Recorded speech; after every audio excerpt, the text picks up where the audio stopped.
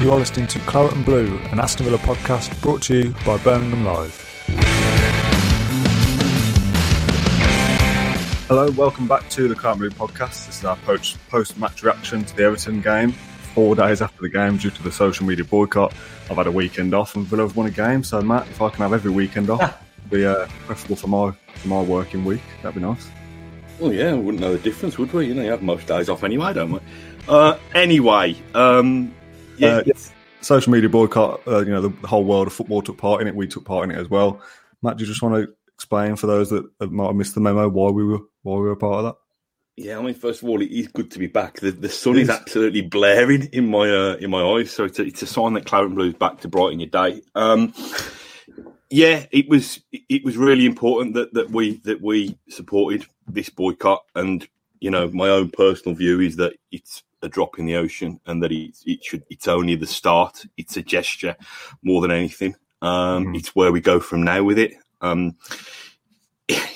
It's a horrible place and a lovely place, social media at the same time, and we've seen some examples with Villa, haven't we? You know, Tyrone Mings has been the victim of some horrible abuse. Anwar El Ghazi even was forced to shut down some of his accounts because of the grief and the abuse that he was getting. We see Gabby Agbonlahor on his Instagram sharing some horrible, obscene things that he's subjected to. And there's three massive groups of people to me who can solve this. One is the social media companies who can react to abuse the way they clamp down on infringement of copyright. They seem to have no trouble jumping on that straight away, but they don't seem to have the same kind of zero tolerance with racists and with, you know, horrible trolls. There's the rest of us, the good people who can kind of help wage this war by saying we're not going to accept it, we're not going to tolerate it, we're not going to bring our kids up to think that that's the right way of doing things. If we see that kind of behaviour, we're going to call it out and we're going to front it up and say it's not acceptable. So we can do our bit. And the third bit is the horrible, vile idiots themselves who just need to think, what are you doing it for? Are you doing it for attention? Are you doing it to get a rise? I don't understand the motivations behind it. And I think until we can get all those three things come together, as much as a boycott is good and the right thing to do and a right message to send out, I think we're just going to be paying lip service to it. So, like I said, you know, it shows how much social media dominates your life, because I've been kind of trying to reach for Facebook and Twitter all weekend. You know, I've been bombarded with people saying, Matt, are you the medical officer out of line of duty? And I've had to kind of take a bow aside and say, no, it's not me. It dominates our life. So, you know, hopefully it sends a message that this is not the way to behave. But from my point of view, it's just the start. Just the start of what we need to do. Yeah, agreed and well said. Just quick on the line of duty thing, no spoilers for anybody. I was watching that. My parents said, they texted me saying, oh, is that your boss in line of duty? And I watched it and I read the message and I was like, talking rubbish. It looks nothing like him. The fact that you've had it flagged to you as well, it's bizarre. Oh, mate, me mentions have been pinging like nothing else. You know, people, because obviously Nigel Boyle, no spoilers, who played an important part in the resolution of the drama as Buckles. He's a big Villa fan, and people are saying, "Oh, Matt, has Villa Boise been able to get you a walk on part in line of duty? What's going on?" I think, cool. I mean, listen, the fellow was a handsome chap, but it wasn't me. Image. Another big bald head. Anyway, back to the football. Ash, you were at Goodison Park on Saturday night. 8 o'clock kickoff on a Saturday is always strange. But Villa win for the first game in 4 or 5, I think. Yeah, Fulham was the last win. And we were pretty good, weren't we? Dan, before you've got to introduce it as the most played fixture in English football. Oh, yeah. Before you go to Ash, all right. So, yeah, they got to shout out that cliche. Ash, do you know how many games it's been between Villa and Everton? Quick quiz question for you. I don't know the answer, by the way. You should know it. No. It's something like 280, I think they said. Yeah. I might be wrong there, though. But yeah. Always referenced, don't it? Yeah, big game and a big win for Villa. All come together, yeah. Crazy, really. I tightened up the amounts on goal in the first half, and it was 11. It's just peppering Everton for fun, and Watkins should have had a hat-trick, and if it weren't for Jordan Pickford, Villa could have been 3 or 4 ahead at half-time. So all come together. Just where's that Villa been hiding last 70, 80 odd days? Just chalk and cheese compared to the last few weeks. It was down in the doldrums, 2 wins in 11. Where are we going from here? And win at Everton. European dreams back on, innit? But yeah, Smith came out fighting afterwards. He weren't happy with people saying we're coasting, we're on the beach, nothing to play for. And he said that in his dressing room team talk. He said, "You're all writing us off here. We're questioning our professionalism." And they come to the fore. So yeah, brilliant. I mean, in terms of the team itself, nothing much changed really. The last few weeks, perhaps more of a mental battle with themselves, and that belief was there on Saturday night. And look what they can do. They did it at the start of the season, and they proved to themselves they can do it without Jack now. So it just bodes well. 5-game shootout of Labour. Can they do it? You won't back against them, to be fair, mate. Well, I'll answer that question about Europe in a minute. What do you think changed, though? Because like you said, the bulk of the team is no different, really. Ross Barkley's come back in there, and to be fair, he was better than he's been in recent weeks. I made a joke to a mate I was watching with saying, you play against Merseyside clubs by the looks of it, with his performances against Liverpool and Everton. He looked a different player and much better than what we were used to. Is it just a case of we found a bit of form with, I want to say, I almost said nothing to play for towards the end of the season, but there is a slight chance that Europe is still on the cards with the permutations of how the cup competitions end, which we'll try and unpack in a minute as well. Oh man, yeah, but they're just all honest from the off. Everton were there for the title. They've been poor at home themselves, and I think it must have been Smith's rallying cry to him at the start of the week, trying to prove a point, getting them going. Bertrand Traore, that's his best game in a long time. Our guys who come to the fore, we tend to go. Yeah. From back to front, everyone was brilliant. Watkins as well, in front of Southgate. He's got to get to the Euros now after that. He was immense. Just on his own up there, but incredible. Yeah, to a man. Villa were excellent. Ross Barkley as well. Another good game from him, first time in a long while. Is that deal back on? I don't know what supporters are saying about that. I mean, if you get a good Ross Barkley fit and firing, he's worth it, isn't he? But yes, he hasn't shown it on a consistent basis, so question marks there. He's got a point to prove with 5 to go. So, listen, we were saying nothing to play for last week. Everything to play for now. What do you make of that result, Matt? Well, Cash says it's kind of, as much as it's restored some confidence and some belief and something on the rest of the season, it is, and I understand Smith being a little bit annoyed for, people writing off his team, but there was a reason why people started writing off his team, and that was because they've kind of fallen into the shells for recent months. So to me, it's kind of, we're a demanding fan base, like all football fans. We want the best our club can be every week, and set the standards now. We said after Villa went to Leeds and did a job up there, albeit not as convincingly as they did at Goodison on Saturday. You've proven you can find a way of playing and winning without Jack Grealish. Now, doing it once every 2 months doesn't, to me, seem like a convincing plan B. Doing it kind of, winning 2 games out of 4 or 5, and I might start to be convinced. But something as kind of, I don't know, triggered Villa on Saturday. And you're right. We know that team can win football matches producing 6 and 7s out of 10s, providing they've got Jack Grealish who's carrying the fight and working the magic. Without him, they've all got to be at it. They've all got to be kind of at 7 and 8s and 9s to get anything in the Premier League. And hopefully acts as a wake-up call. Hopefully they don't rest on our laurels and we finish the season strongly now. What would you do with Barkley? There's somebody in the comments, clear my throat, saying that they'd try and loan him again rather than do a permanent deal. On the back of one performance. I'm not convinced about it. Listen, I think there's a cracking player in there. I think we've seen some glimpses along the way, but this was supposed to be his big chance.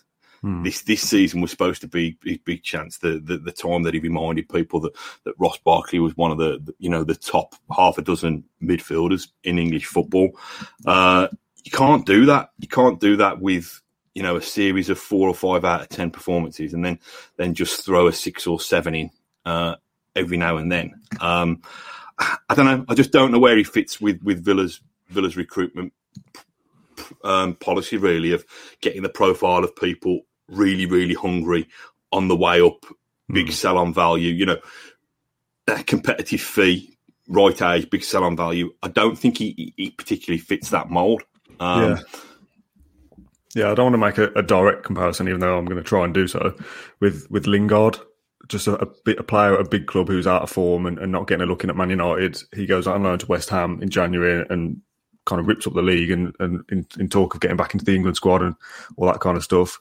Barkley similarly at Chelsea, not in it, gets a chance to go to Villa, starts well and then fizzles out. You're not going to sign somebody on the back of his overall season performance, I don't think. He's done a job for this season in some respects, but next season, if Villa want to push on, that they're aiming for higher than a 6 out of 10 Ross Barkley, aren't they, I think? Mm. Yeah, they believe a lot in Jacob Ramsey as well. I think Smith raves about him. They've got Carney Chukwuemeka coming through. He's making waves for the 23s. I asked Smith about him on Friday. He said he's got a first team route mapped out for him. That's how much they believe in him. He's only 17. Everyone's seen him rip it up against Newcastle last week. And so, yeah, they fully believe in him. So I can't see him pushing through with the Barkley deal at all. But he's got a point to prove with 5 to go. Can he help Villa's cause? Everyone wants to see Villa climb as high as possible. So, yeah, we'll see. Smith's side's always finished strongly as well. You put a piece together, Ash, of his recent season finishes last year. Obviously, a strong end to the season, keeping us up the year before the playoff push.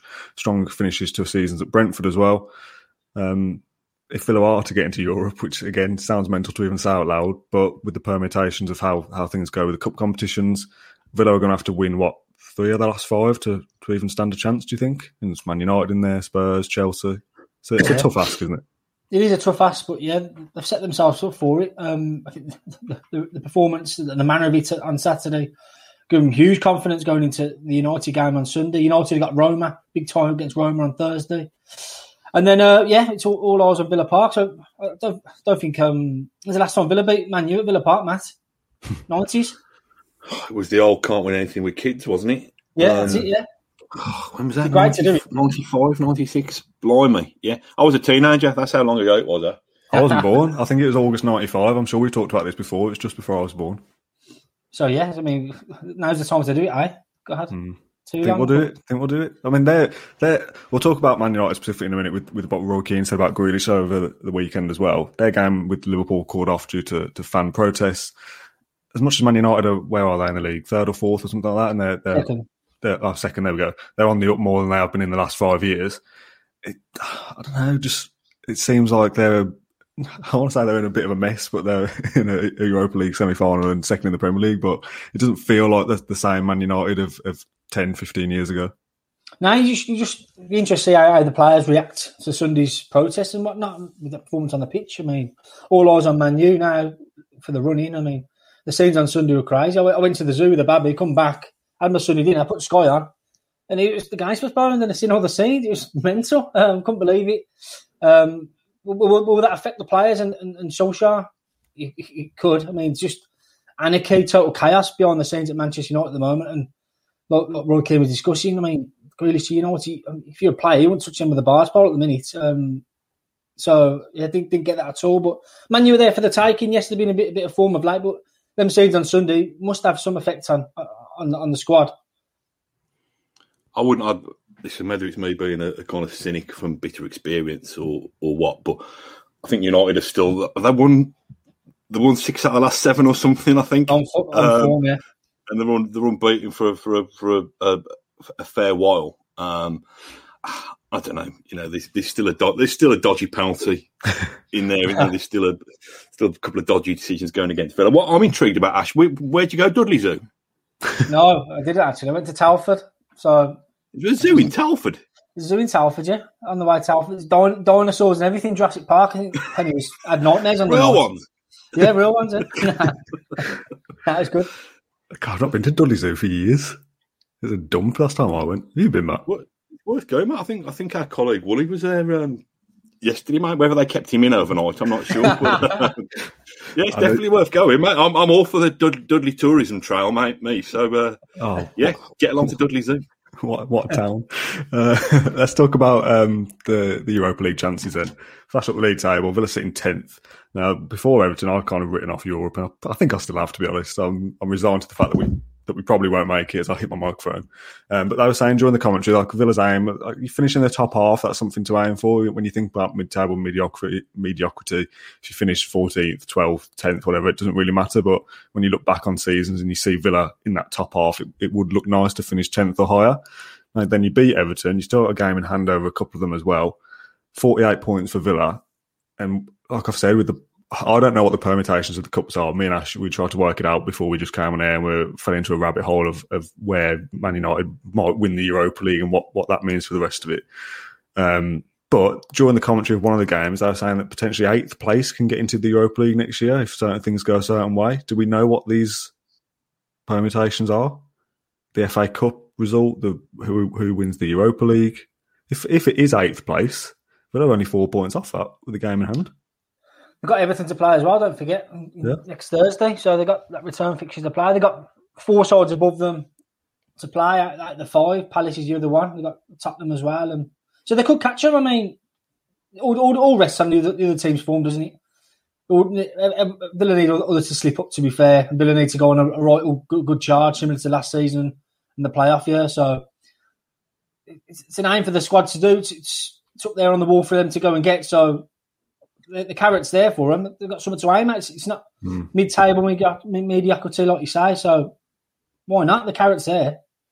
They're not going to finish 6th. I think that's too far to reach. Tottenham are already, what's my math, 8 points ahead, I think, with only 5 games to go.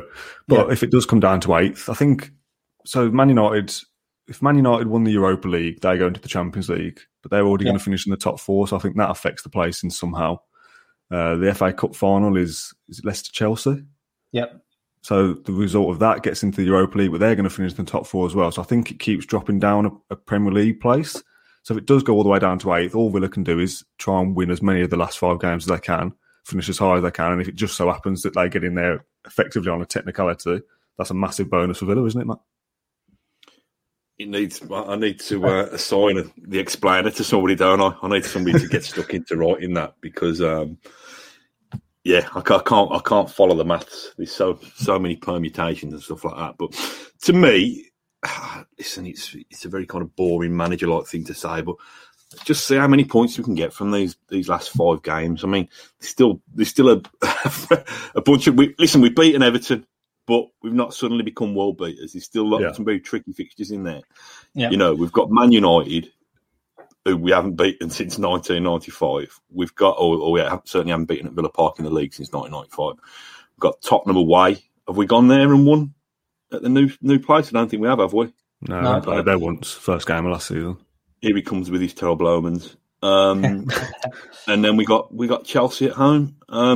So to me, as much as I'd love us to kind of gate crash our way into Europe through the back door on the last weekend of the season, I'm actually shows the limit of my ambition. I'm actually targeting 9th place now, because 9th place is where we finished 10 years ago under Houllier, against the odds that season, to be honest. And I think if we can get up to 9th again, it almost kind of starts to complete the symmetry that we kind of almost reversed in the last 10 years. Do you know what I mean? We've had that time in the Championship, and we've been kind of middling around the relegation zone, like we were prior to the Championship. And I just think it's just a statement that, okay, we're back on a solid footing. Now, how do we kick on? Now, how do we replicate where we were between 2007 and 2010, which was getting into the top 6? So I think it's possible. I think, hopefully, like I say, it'll be the kick up the backsides that the team need to know that they can go and compete. There's no more excuses, and that these fans, albeit still distant fans, are kind of, you know, we're not going to settle for those half-hearted performances. We need to finish the season with a flourish. If we do sneak into there in the last place available, would you be put off by the fact that we're in the preliminary rounds of the competition and probably playing the first fixture of the week after the season finishes? Or do you just not care that you're in Europe, so you take it? Yeah, it's not ideal, is it? It's not ideal, is it? So, yeah, I mean, it sounds a lot about the transfer policy this summer, because the squad needs beefing up again, doesn't it? Smith said he needs to add more depth to it, so... Look, I mentioned this last week as well. There could be up to 7 first-team players leaving the door. So it all points to a big summer. And if if they're scraping to Europe, then they're going to have another big summer recruitment, boys. So yeah, all to play for, like you say, but Smith just get as many points as you can. That's all you can do. Where do you think this summer ranks in terms of the importance of the transfer window in the last 10, 15 years? Is it make or break between Villa getting into Europe next season? It's a hard one, isn't it, really? Because obviously they've set the bar now. If they finish a top half finish ninth, like Matt says, what's the next aim then? You can't be finishing ninth again next season or 10th. So they've got to show some progression. I mean, in terms of the market, I think that they'll go big again. Asked Smith about another striker, perhaps, but he said it all hinges on Wesley. He hinted at that, saying they'll give Wesley ample time to get ready, see if he's sharp enough for next season. If not, they'll look to go into the market for a new striker, I guess. But I think it's a big one. Get Grealish back in there. I think Trezeguet's out for 9 months now, so he needs replacing. And your Almos and your Taylors are looking like they're off as well. So the squad needs bolstering in terms of importance. It's okay, every summer window is important, but I think Watkins will be 2 times double the player next year.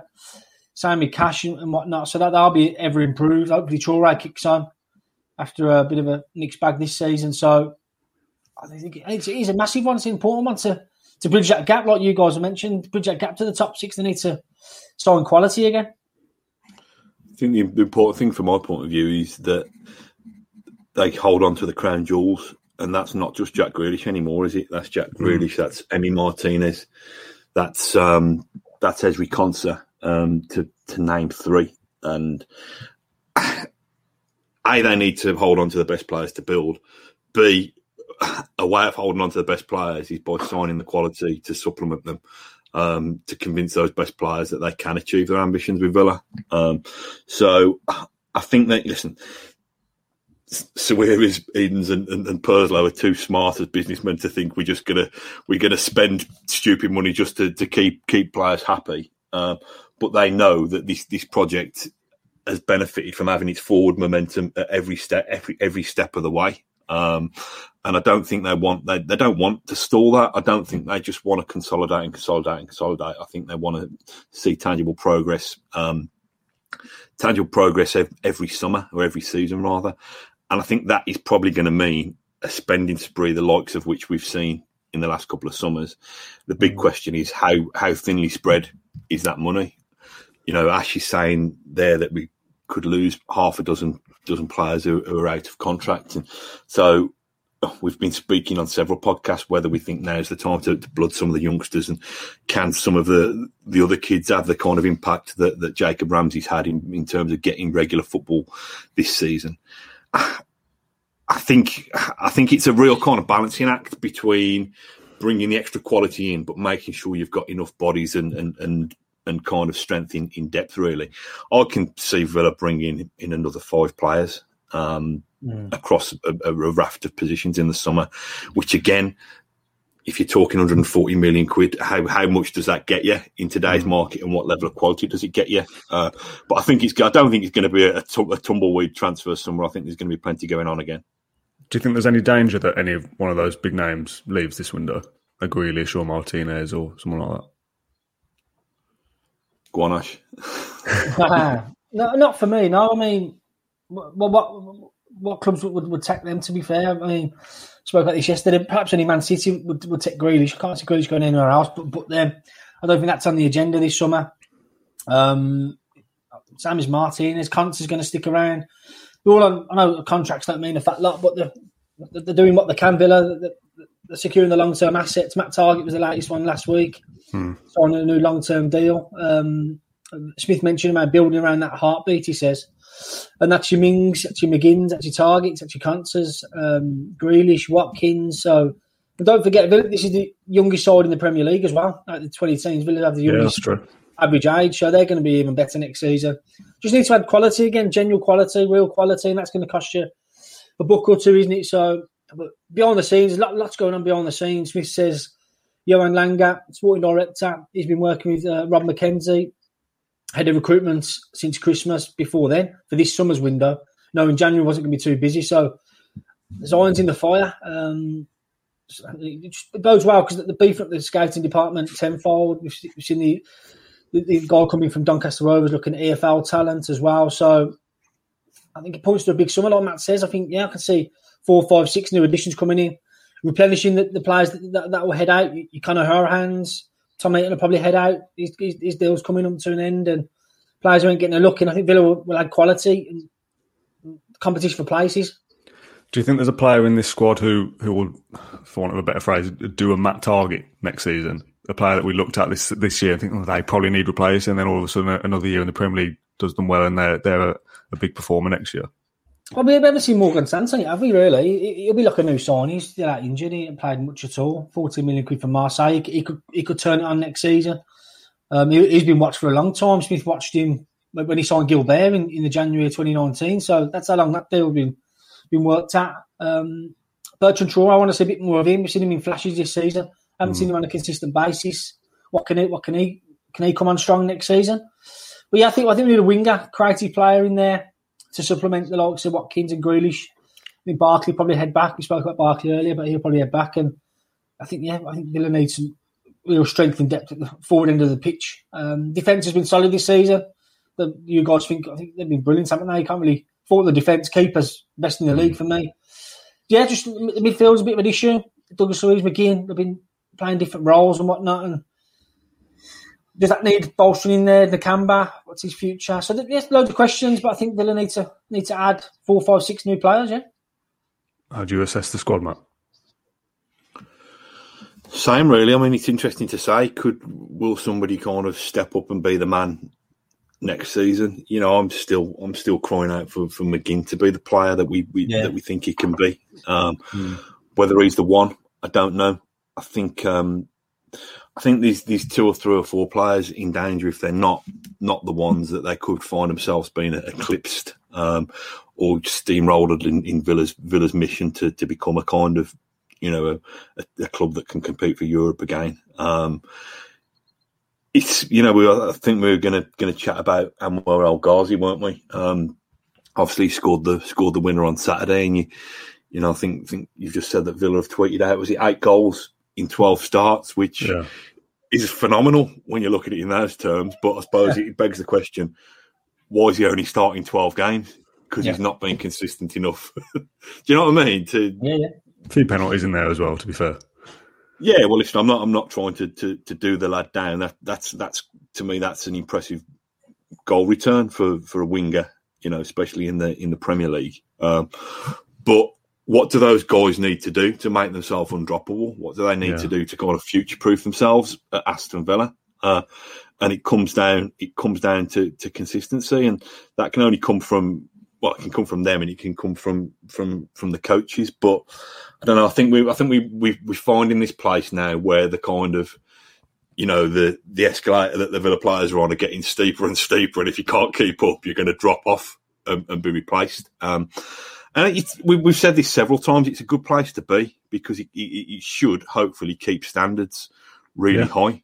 And any of the current squad, you know, there's probably some exceptions who fans will remind me about now, but any of the current squad, if they're forced to leave and seek football elsewhere, they'll go with kind of, you know, a big pat on the back because they played the part in rescuing Villa from the doldrums to get. We're talking about Villa potentially trying to kind of gatecrash Europe. I don't think that will happen this season, but the fact that we're even having this conversation after some of the years that we've had, and that squad and that set of coaches have been responsible for restoring that pride. So, like I say, even if they are surplus to requirements, you know, thanks for getting us back to where we are.